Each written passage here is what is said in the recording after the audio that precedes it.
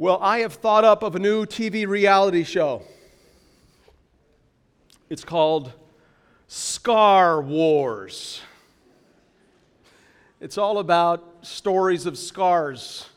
I've got some doozy scars on my body, and I'm sure you've got some scars on your body. They're stories of being wounded. Now, if you've been around long enough, I'm guessing you've accumulated some scars. Because if you're human, you're going to get scratched, you're going to get cut, you're going to get pierced and bruised, you're going to get beat up, get broken. Physical scars tell stories of physical wounds. But there's another kind of wound we're going to look at for the next 2 Sundays. It's a wound that doesn't take place on your outer person, it's a wounding of your inner person. The wound is deeper than a physical puncture. The wound we need to focus our attention on penetrates into our inner being, a wounding of one's soul. When someone sins against you, let me give you some examples. If you've been betrayed, if you have been on the receiving end of broken promises, if you've experienced rejection, if you've experienced emotional abuse, physical abuse, sexual abuse, or all of the above, you've been wounded inside. In other words, someone has sinned against you. They've hurt you, they've wounded you.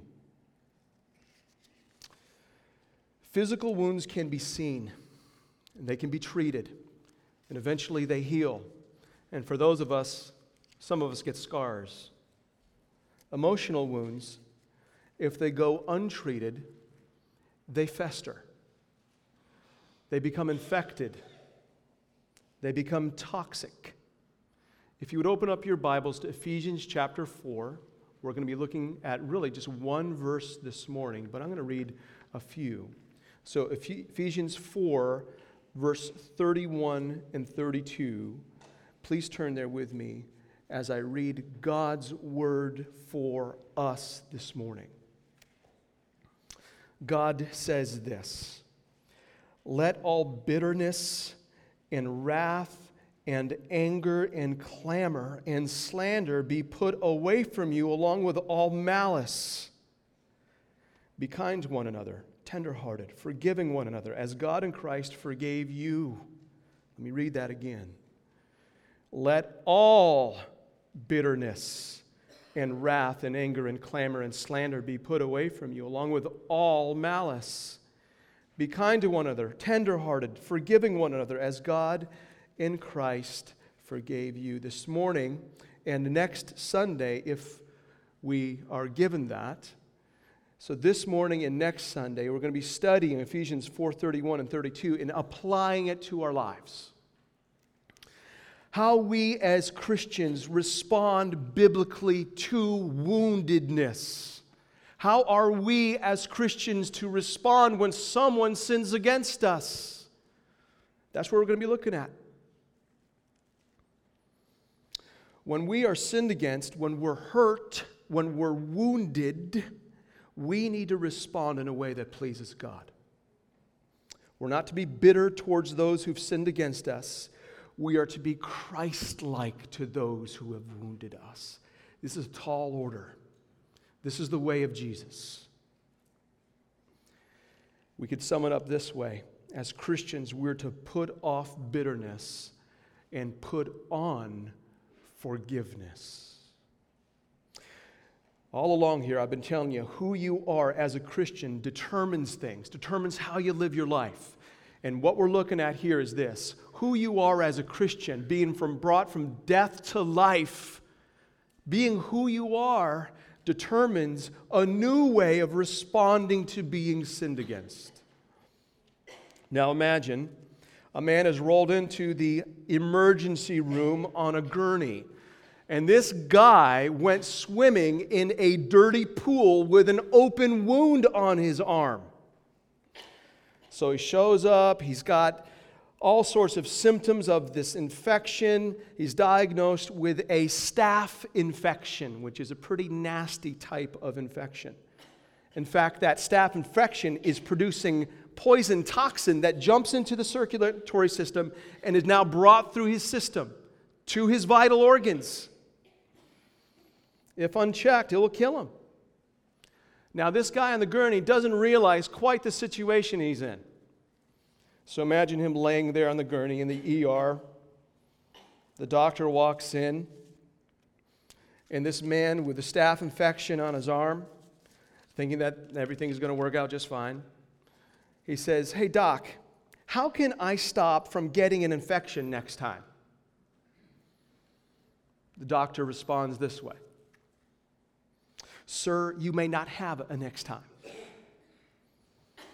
The infection in you right now can kill you.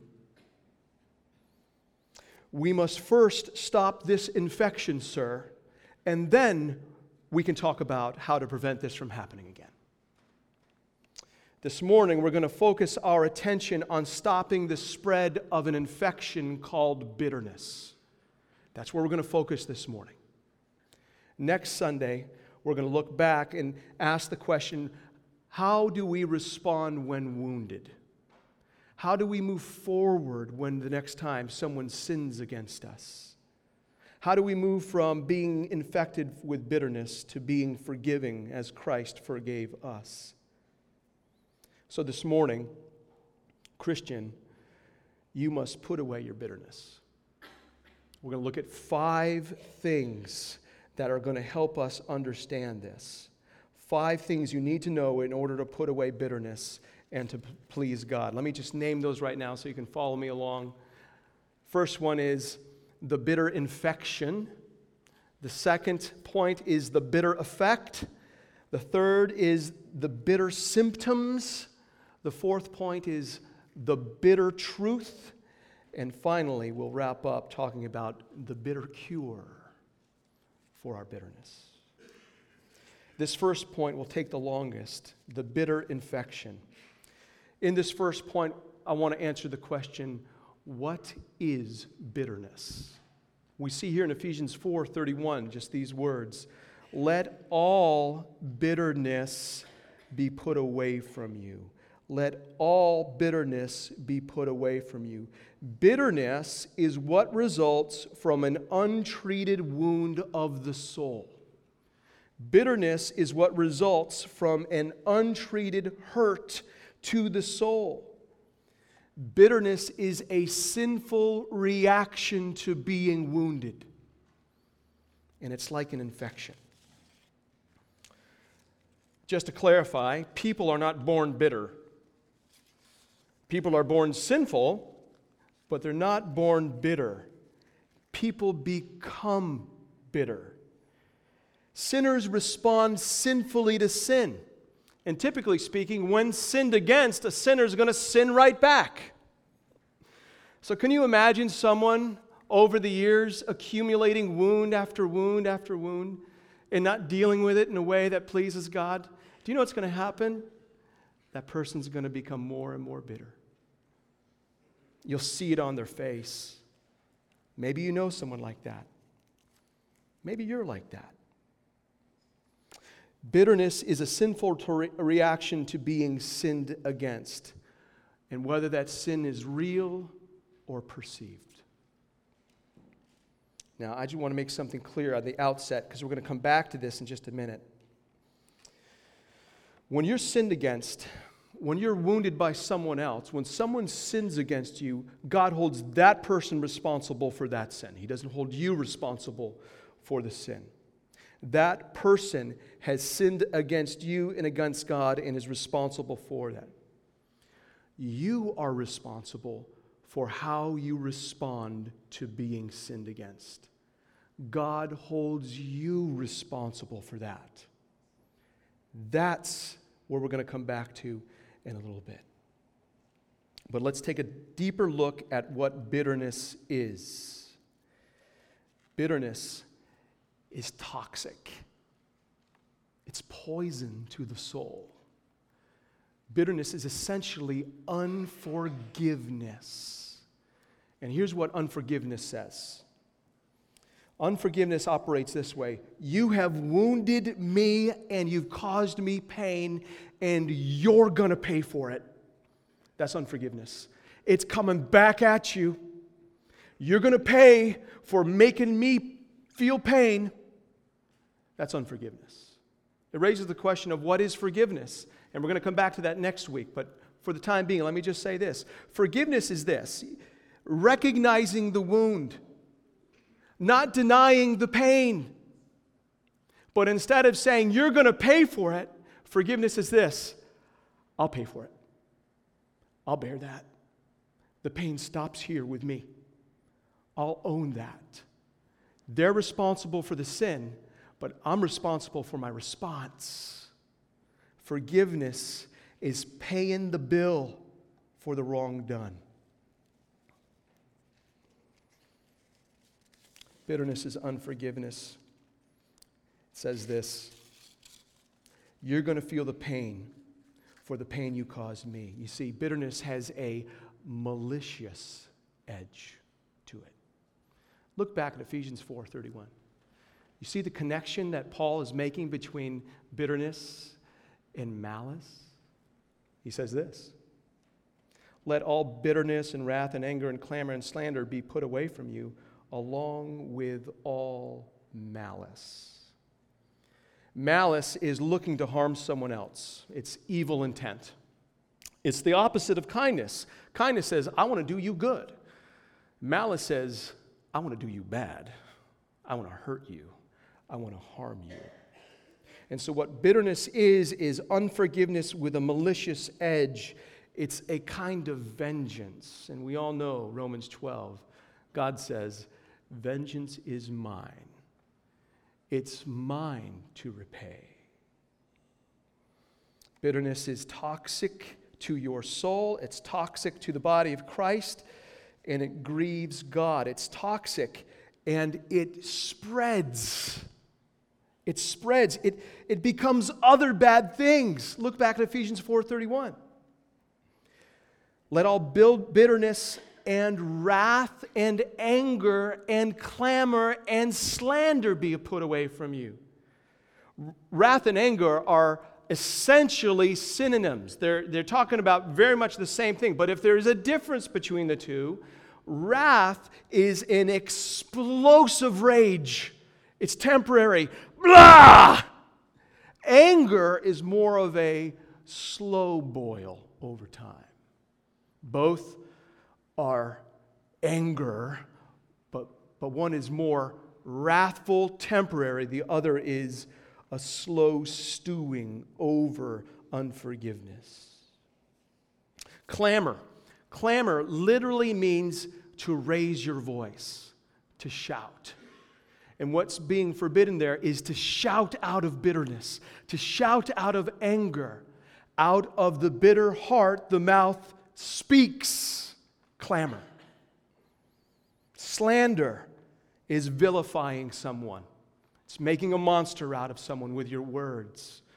Again, it is kind of a slow boil of anger coming up out of your mouth. Out of the overflow of the bitter heart, the mouth speaks slander. It's corrupt speech. It's not edifying speech. Bitterness is a sinful reaction to being wounded. It's toxic, it spreads, it injures, it's destructive. It's a bad thing. And bitterness has bitter effects. So we've looked at the bitter infection. Now let's look at the bitter effect. There is a reason why God is commanding us to put off bitterness here. It's destructive. In Hebrews 12:15, we read that this writer, he describes bitterness as a root that springs up, causes trouble, and defiles many. Bitterness has a communal effect. Now, bitterness has adverse effects on your personal physical health. If you're holding bitterness, it's going to show up in other ways in your body. And I would really like to make a case for that right now, but I'm not going to, because the Apostle Paul doesn't do that. The Apostle Paul is making a case for putting off bitterness based upon our life together as a church. This is about the health of a body. It has a destructive effect on a church's health, on a body of Christ. That's why this command is here in this place. Remember Ephesians 4, 1 through 16. Paul's talking about a local church as a body of Christ, healthy, all parts working, growing up, united together under our head, Jesus. And then in Ephesians 4, 17 through 32, Paul explains how we are to walk out that unity, how we are to live united together. And he's saying you got to get rid of bitterness, because that's going to disunite you. It will divide the body of Christ, which of course grieves the Holy Spirit of God who is at work in us, seeking to unite us. Bitterness has a bitter effect. Are you bitter? Do you have an infection of your soul?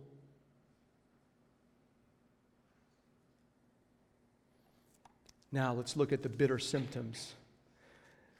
Because some of you may be sitting in your seats right there and saying, I'm not bitter. I'm happy. I'm not bitter. And you might not be bitter. But some of you may be sitting there not realizing that you are bitter. You may just not know that you're bitter.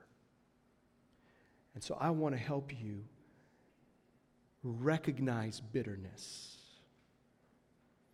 I've read a couple books in preparation for this morning and next Sunday. And Ben put these books up on our website. So if you want to purchase them, they're relatively inexpensive.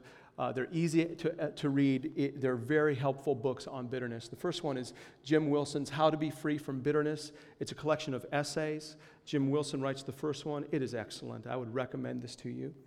The second resource is this book by Lou Priolo. It's called Bitterness, the Root That Pollutes. A very helpful book, and I'm going to reference that right now because Lou Priolo is a Christian counselor, a biblical counselor, and he's been in the business for 25 years helping people. And in this book, he has a section in which he outlines 17 symptoms of bitterness. It was the accumulation of his years of counseling people. He's recognized it. And so here's what I'm going to do in order to help you recognize if bitterness is in your heart. I'm going to read through these 17. I'm going to go really quick. But there's a couple here that are worth kind of slowing down for. So you ready? Let's look at some bitter symptoms. If any of these hit home, receive it as God's kindness to you. I'll come back to that. Evidences of bitterness, signs of an infection. Number one, difficulty in resolving conflicts. If you're bitter with someone, it's going to be difficult to pursue peace with them, to make peace with them. Number two, acts of vengeance, backbiting, spiteful remarks, physical altercations. Number three, withdrawal. I see this one in me. The silent treatment, the cold shoulder, the seeing someone coming, but you go the other way. Anybody relate with that? Could be a sign of bitterness. Number four, outbursts of anger. And I just wanted to read something here. When we are bitter, we don't see each new offense on a clean slate that is relatively easy to forgive, but rather as one more item on a long and growing list of similar offenses. Elsewhere in our Bible, it would say, keeping records of wrongs. Outbursts of anger. Number five, biting sarcasm. Number six, condescending communication, speaking down to someone. 7, criticism, being critical of someone, not gracious. Number 8, suspicion and distrust. I've seen this in me too. Instead of giving the benefit of the doubt to someone, you assume the doubt in someone. Could be a sign of bitterness. Number 9, intolerance. What this is getting at here is everybody's got their idiosyncrasies, right?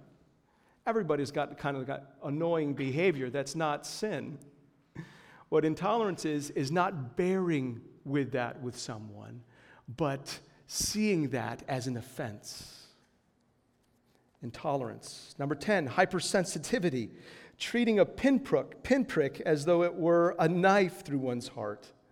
11, impatience, not seeing things through a biblical perspective. Number 12, disrespect. If you're bitter towards someone in authority over you, you may have contempt for that person, bitterness towards that person. Or number 13, rebellion to that person. You push back. Number 14 is the misuse of authority. If you have a responsibility for other people and you're bitter towards them, it can result in domineering, dictatorial, tyrannical attitudes that demand needless exactions of obedience. 15, depression. It takes a lot to hold a grudge, a lot of energy to hold a grudge. And so if you are like way down in your emotional reserves, could it be that you're maintaining a grudge and you're bitter?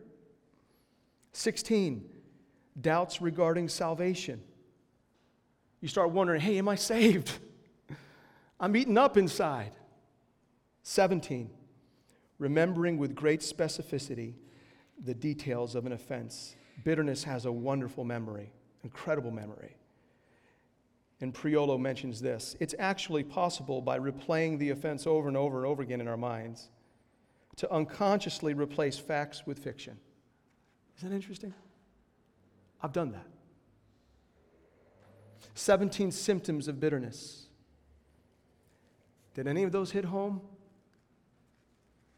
Hit home with me. The reason why we're going through those is to be helpful, to give you eyes to see bitterness in your soul, because bitterness blinds. We tend not to see bitterness when we're living in the middle of it. Bitterness is an infection, and it's got symptoms. Now, if you're sitting there and you're wondering, oh man, I am the most bitter person in this room right now, don't be dismayed. This temptation is common to man, and God is faithful. He has grace for you to put away bitterness, to get rid of it. In fact, the very reason why this is in our Bibles is for God to set the bitter free, to free you from a root of bitterness, to pull it out from within your heart. He wants to get rid of bitterness to make us more like Christ. And if you are like me and you find those symptoms hitting home, you know what it shows? Our constant need for Jesus. We're not done yet. We need His help. We need Him to continue to do the work that He began in us, to make us more like Him. Think about it this way. Of all the people that walk the face of the earth, Jesus probably had the greatest right to be bitter. I mean, He was crucified and He was innocent. But you remember what He said on the cross? Father, forgive them, for they do not know what they do. He wasn't even bitter on the cross. It's amazing. Got an amazing Savior. So we've looked at the bitter infection. We've talked about the bitter effects. We've just looked at the 17 bitter symptoms. Now the bitter truth. You are responsible for your bitterness. Though it's true that someone has hurt you, someone else has deeply wounded you, what's also true is that God holds you responsible for how you respond to being sinned against. How do I know that? Well, we're being commanded to put away bitterness. Holding us responsible for our bitter response is a way in which we're learning. It's ours to own. God's not going to command us to remove something that we were not responsible for. We can make a case from the rest of this passage as well. Earlier on, we were told, stop speaking falsehood. Speak the truth. We're responsible for our speech. God tells us, don't get angry. Don't be sinful in your anger. We're responsible for our response that way. He says you're responsible for the way you use your hands. Stop stealing. Start using your hands to give. We're responsible for that. We're responsible for the kinds of words that comes out of our mouth. We're not to speak corrupt words. We're to speak building up, edifying words. We're responsible for that. And here we're being told to put away bitterness. We're responsible for our bitterness. Here's what that means. We cannot blame someone else for our bitterness. You cannot say, you made me bitter. Bitterness comes from within. That's your infection. That's what you brought to that wound. That's yours to own. We must own our own bitterness, our own sinful reaction when sinned against.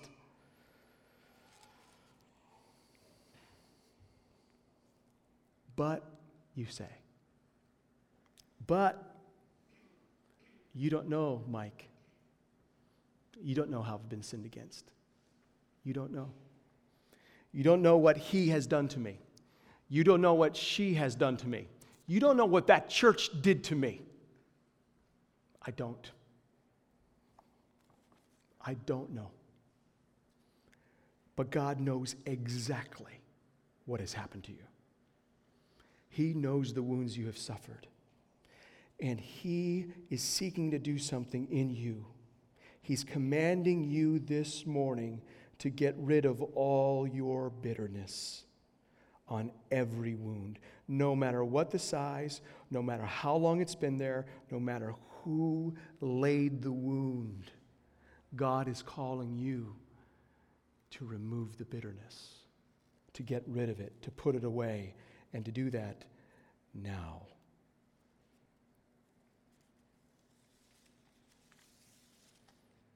Now the question becomes, how do you do that? How do you get rid of bitterness of the soul? How do you get rid of this infection? Well, it's right here in the text. It says, put it away. Put it away. The antiseptic for an embittered soul has to deal with confession, gospel. To put it away, I want to help you think about it in terms of this. To put away bitterness is to start by confessing it. To confess it. How does God clean out the bitterness of a wound? Well, he starts with our humble confession of our bitterness. I know that 1 John 1:9 is very familiar to many of you. For those of you who've never heard it before, let me read it. If we, Christians, confess our sins, he, our God, is faithful and just to forgive us our sins and to cleanse us from all unrighteousness. If we confess our sins, he's faithful and just to forgive us our sins and to cleanse us from all unrighteousness. The word confess in 1 John 1:9 literally means same word. And what John is getting at there is this. We are to agree with God. We are to agree with him on what is going on in me. We are to use the same word he uses to describe this thing going on inside of me. We're to confess that. We're to agree with God at that. So if I'm talking a certain way, and God says that way is falsehood, for me to confess it is, yes, God, I am lying with my speech. I'm speaking falsehood. If there's a desire in me and God says that's lust, I confess it. Yes, God, that is lust. That's wrong in your sight. If there's a want in me and God says that's greed, I say, yes, God, that is greed. That's offensive to you. And if God says, if there's this hostility in me and God says that's bitterness, to confess it is, yes, God, it's bitterness. It's wrong. I agree. I confess. So here's how this confession works. Call your bitterness sin. Call it what God calls it. See it the way God sees it. Call it what God calls it. It's bitterness. And he says to get rid of it. If you don't think this thing in you is a sin, you're not going to confess it. You're not going to see a need to remove it. This whole thing starts with realizing this thing in you is grievous in God's sight. Call your bitterness sin. Call your bitterness forgiven. If we confess our sins, he's faithful and just to forgive us our sins and to cleanse us from all unrighteousness. Jesus paid it all. Jesus paid on the cross for all of my bitterness. When you confess bitterness, the next step is call it forgiven. Call it paid for. Jesus paid for that with his blood. And he's not bitter towards you. He's not bitter towards you. Even though you've sinned, he's not bitter. Call your bitterness forgiveness. He is gracious towards you. He wants to forgive you. He wants to cleanse you of that. Call your bitterness sin. Call your bitterness forgiven. And after doing that, you call on your Savior to change you. Lord Jesus, help me to respond in a way that pleases you. And we see that right here in Ephesians 4:31 and 32. Here's where we'll be next week. God is calling us, instead of being bitter, he's calling us to be kind, tenderhearted, forgiving, as God in Christ forgave us, to be imitators of God. That's what he's calling us to. And so when you are tempted to bitterness, confess it, call it forgiven, call on Jesus to change you. Jesus, help me to respond in a way that pleases you, not grieves you. And then the last thing, by way of an antiseptic to this infection, would you begin to prayerfully consider something? Would you start praying about going to the one you're bitter towards and confessing your sin to them, asking them to forgive you for being bitter towards them? Would you prayerfully consider that? All this is kind of working out of the striving for peace to one another, to walking in unity together. Now, you may be asking, well, the person I'm bitter toward is dead. What do I do? We'll talk about that next week. It's a real situation. God is worthy, and he is working in us as a church to remove bitterness and replace it with Christ-likeness. And this morning we have focused our time on stopping the advance and spreading of the infection called bitterness. And next Sunday, what we're going to learn is how to be Christ-like to one another when we wound each other, how to forgive, how to be kind, how to be tenderhearted. Let me pray.